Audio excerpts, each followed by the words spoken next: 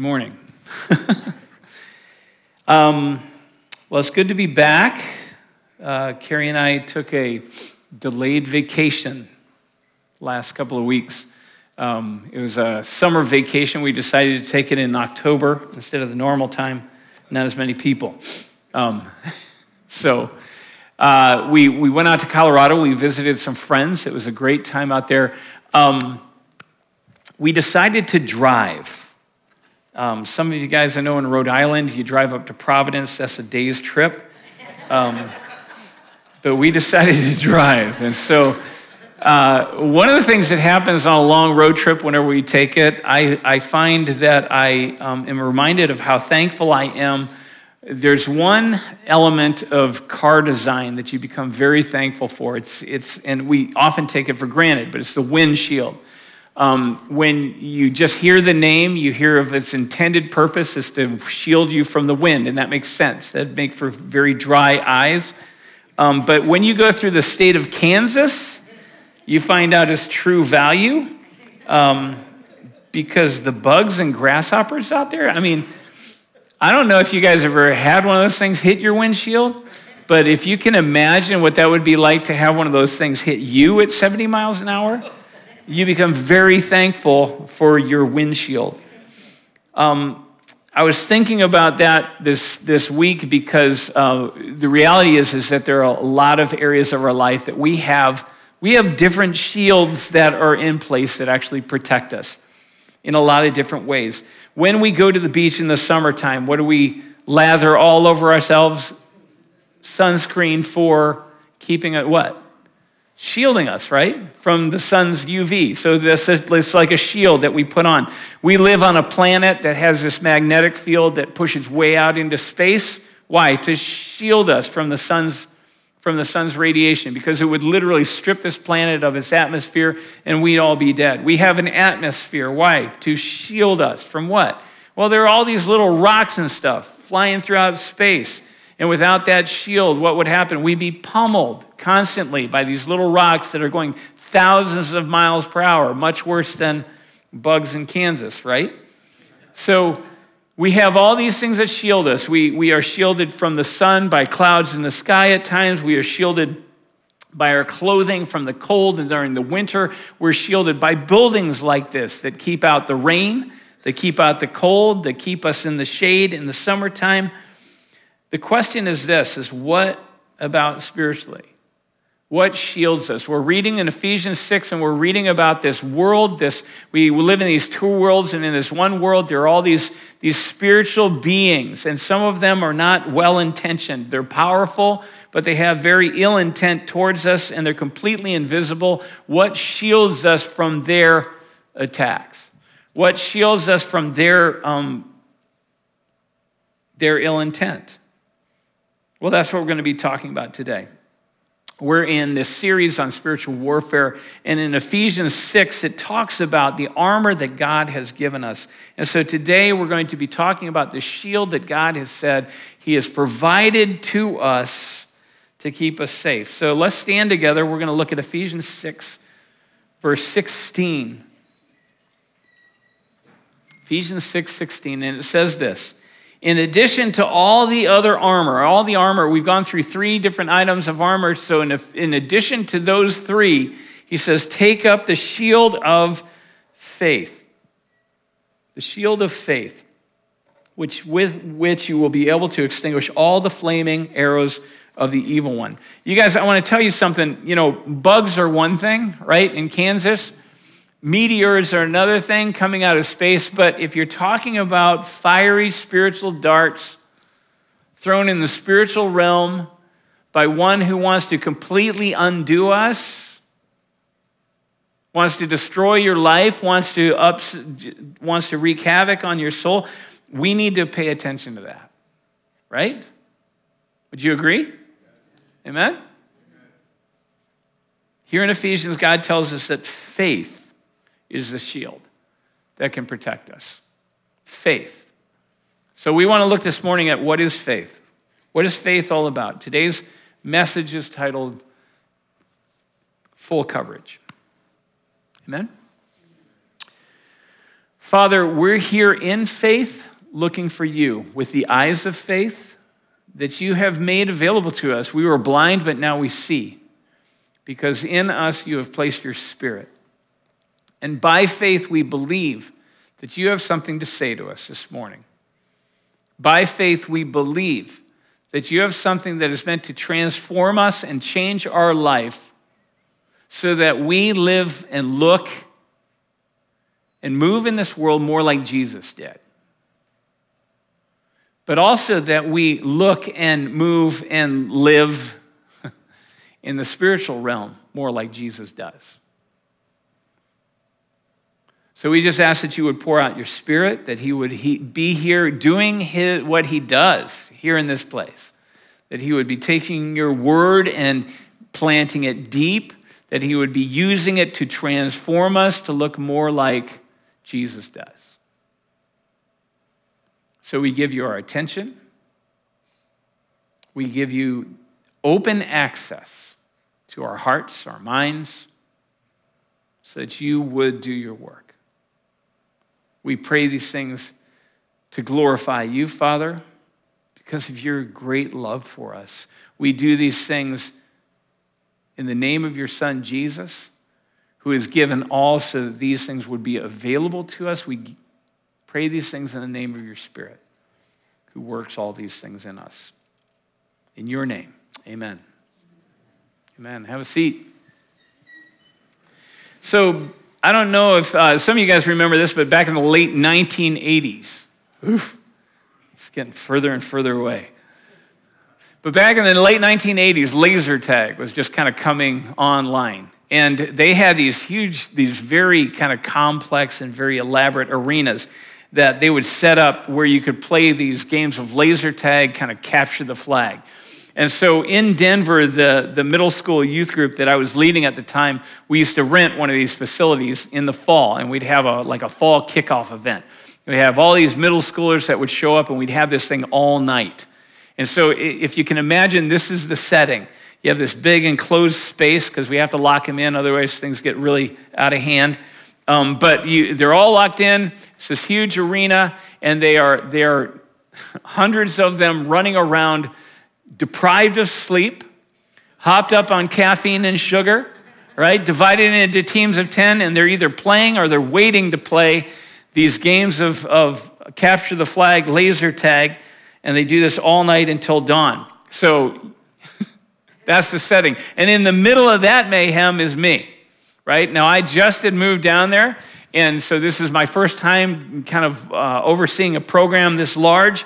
I am trying to make a good impression on the students, because this is my first time introducing to them, but never having played laser tag in my life. And so I'm going around, one of the first things I'm doing is I'm trying to get some good information of how do I do this well? How can I be successful at this game? And so I'm asking all these junior high kids, I'm trusting them that they're gonna, and I got all kinds of completely useless information from them.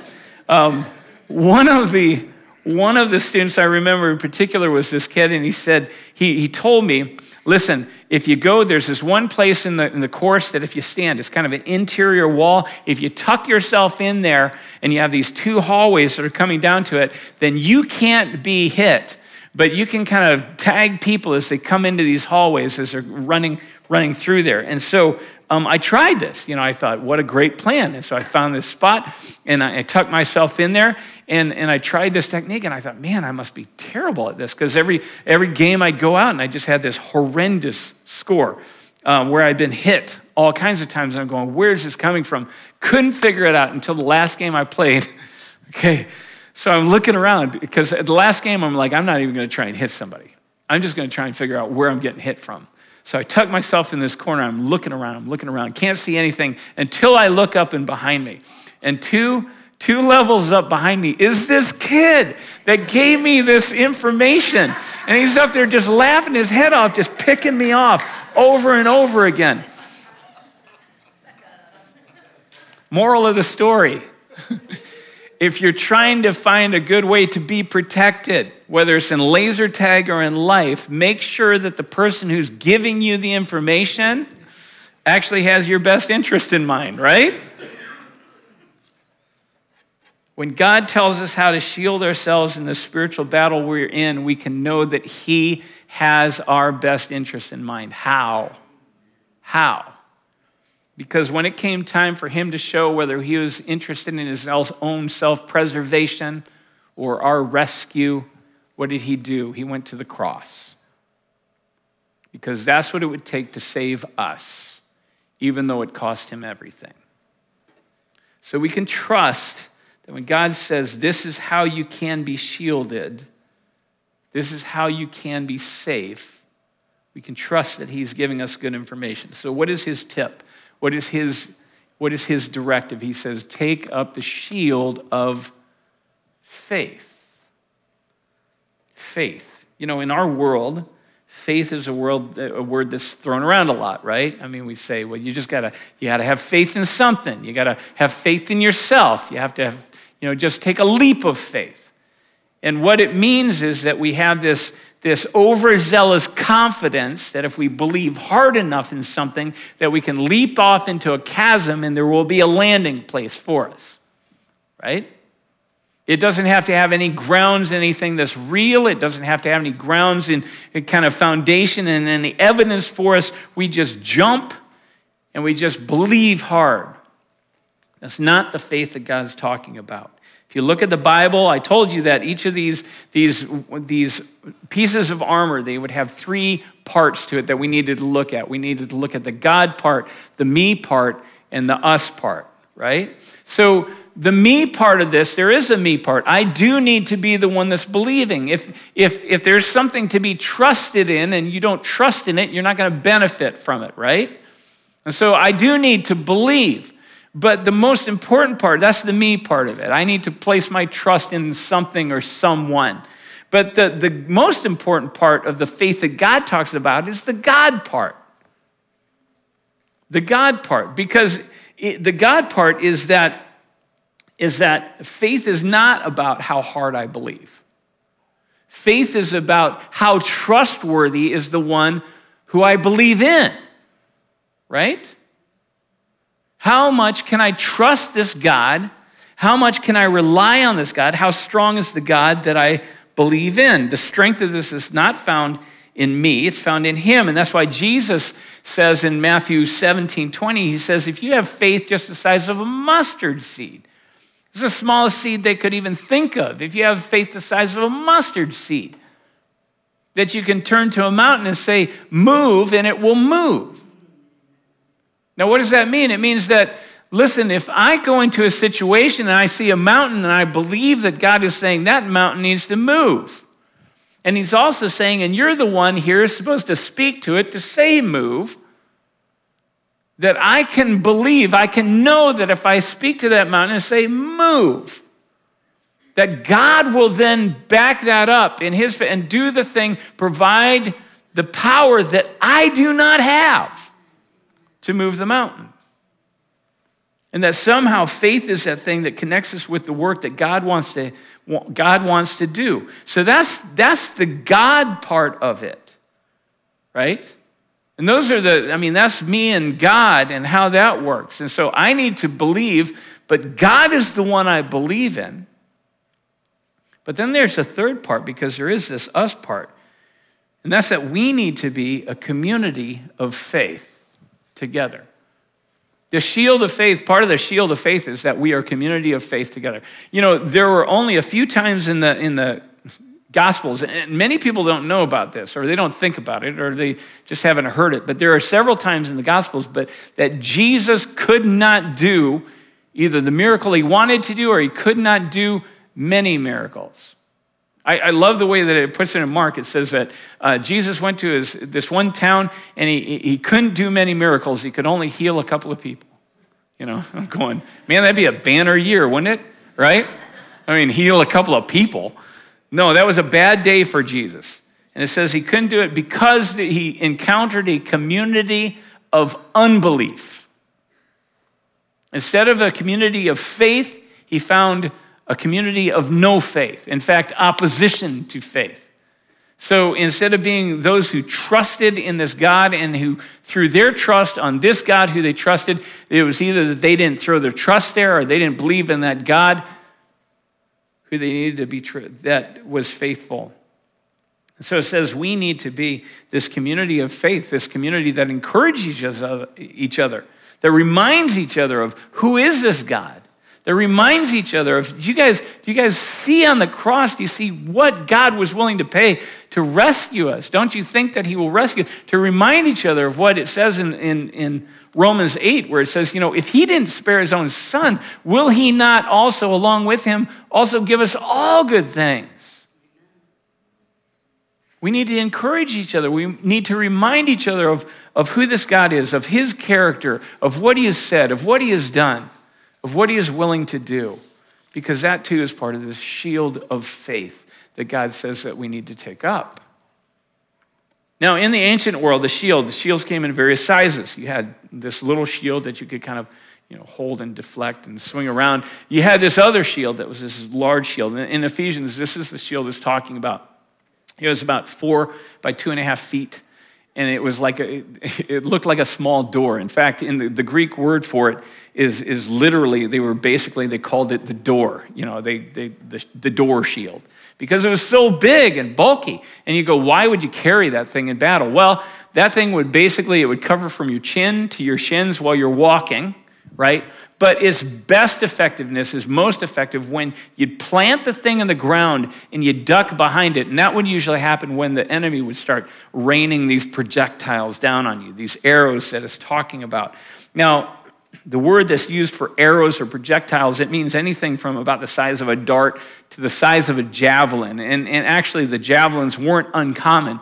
These were like these projectiles that were like 7 feet long. They had tips on them that were about 2 feet long. And all of these, as talks about them, they wrap them up in stuff and dip them in tar, and then they set it on fire, and then they launch them. And these javelins would be launched. They could be launched like 100 feet. And so they're way back behind the lines, and they're just heaving these things over. Now, can you imagine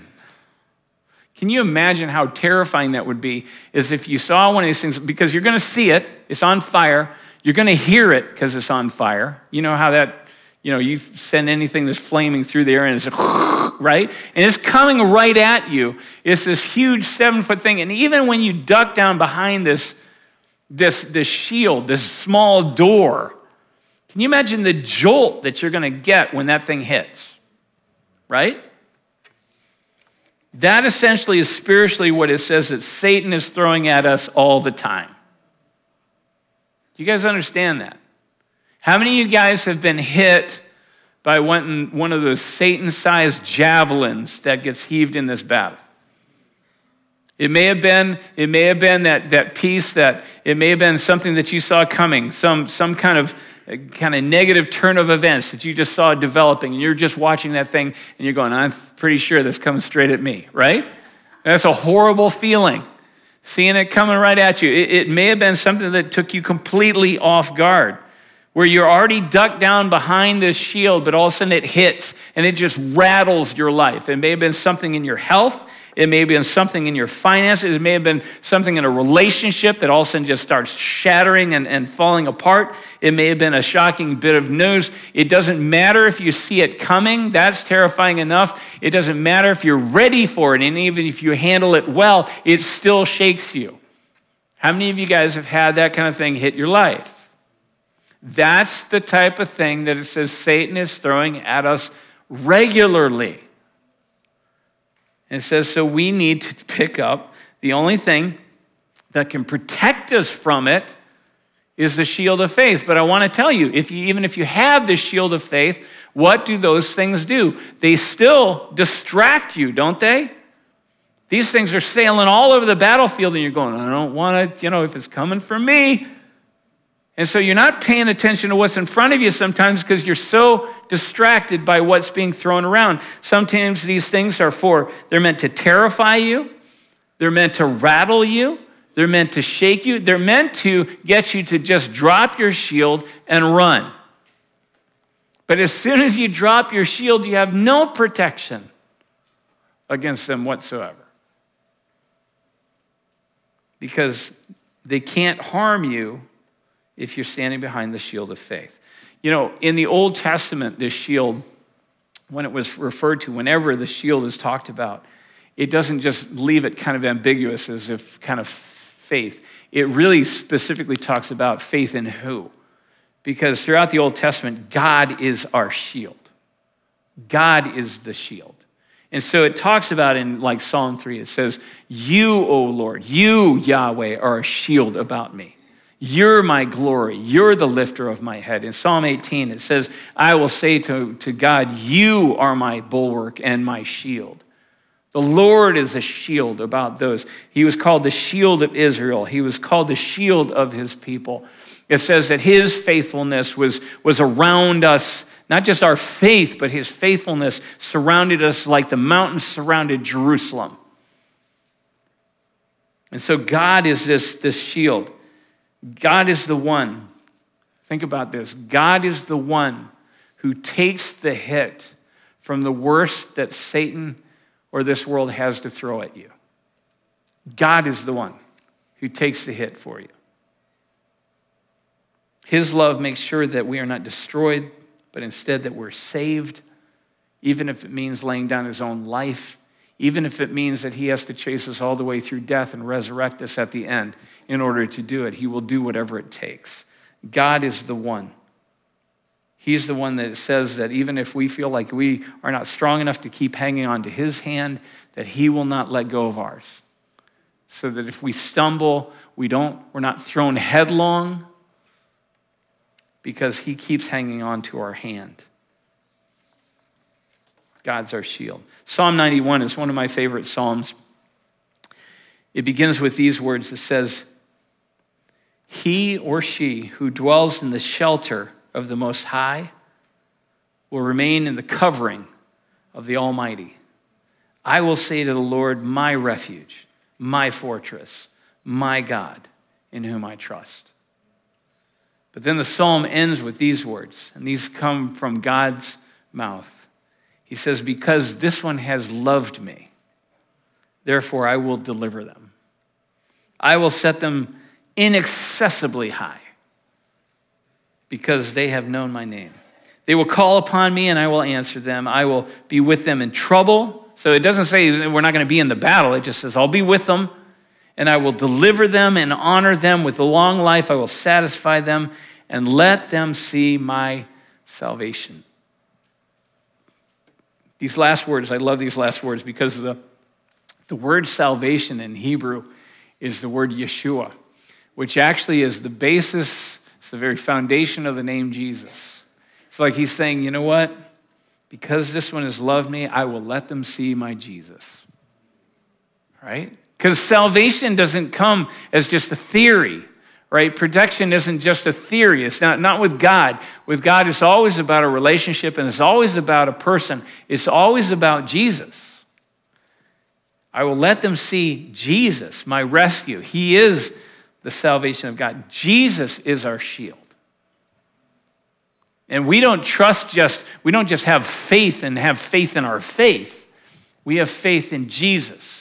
That the same one who came and laid his life down is the same one who would again and again stand between us and everything that Satan can throw at us. That's what we believe.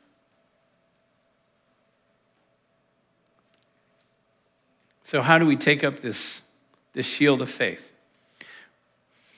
First of all, we literally receive the shield, right? We take up the shield by faith. It says, by grace you've been saved through faith. God offers us a shield. It's in Jesus. He says, this is where you're going to find my faithfulness. This is where you're going to find that you can completely lean into and trust that I'm with you. So we take up Jesus. We lay down whatever else it is that we've been trusting in. You know, God said, I don't want you to worship me along with all kinds of other idols. He says, me alone. And with Jesus, it's like we take him up and we put down all these other kind of these frameworks that we've been trusting in. You guys, we live in a world where we're told that we should trust in science, we should trust in medicine, we should trust in all these things, and we should let those disciplines frame what we believe is the extent of reality, right? And oftentimes it frames God right out of the picture. God says, no, that's not going to be a shield for you. That's not going to be a shield that's good enough. It's not going to protect you when you go into the spiritual world. Sometimes we think that we should believe that finances are what define our lives. And that's what should define how we feel about any given moment. It should define our anxiety. It should define our success. It should define our values and our pursuits. God says, no, finances isn't going to be a shield for you. It's not going to be enough. There's one shield that he says, and it's that shield of faith. We're told to trust public opinion. We're told to trust weather reports. We're told to trust labels on the back of the food that we eat, right? We're told to trust all these things, and God says, no, I want you to put all those aside, and I want you to take up the shield. I want you to receive and trust, put your trust in Jesus, because that is the only place that there's a faithfulness that will actually bring rescue for you.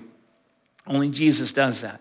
So the first step is, how do you take up the shield? You receive the gift that God has offered in Jesus Christ, right? Do we know that? Now, you guys, sometimes we say, I know that, and I said that prayer, but do we understand what that prayer meant? I let all this go, and it's Jesus. The rest of this may follow. He may use science and all that, and he may use finances, and they may bring information, but they are not our trust. Never our trust. Second, how do we pick up this shield? We conform to Jesus.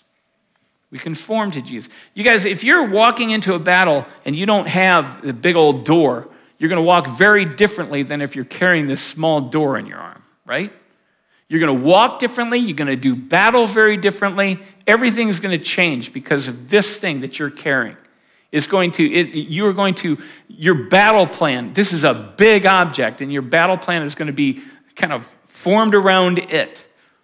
And so as you're walking, you're going to be thinking about, how do I carry this thing so it doesn't, I use it for its great, it is my greatest protection, so how do I use it best? How do I form my battle plan so that this is best used?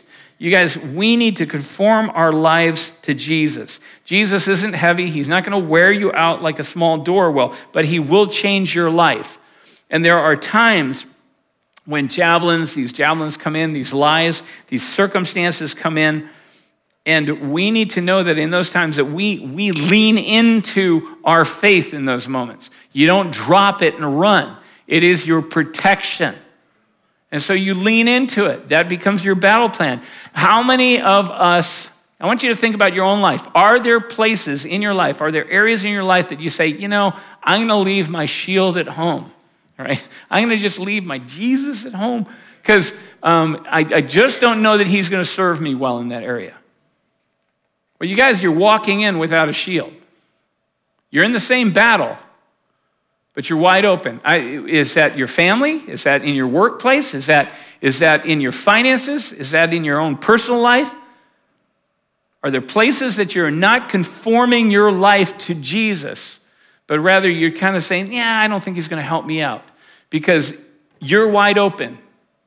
And if you're taking hits in those places, of course you are, because you don't have your shield.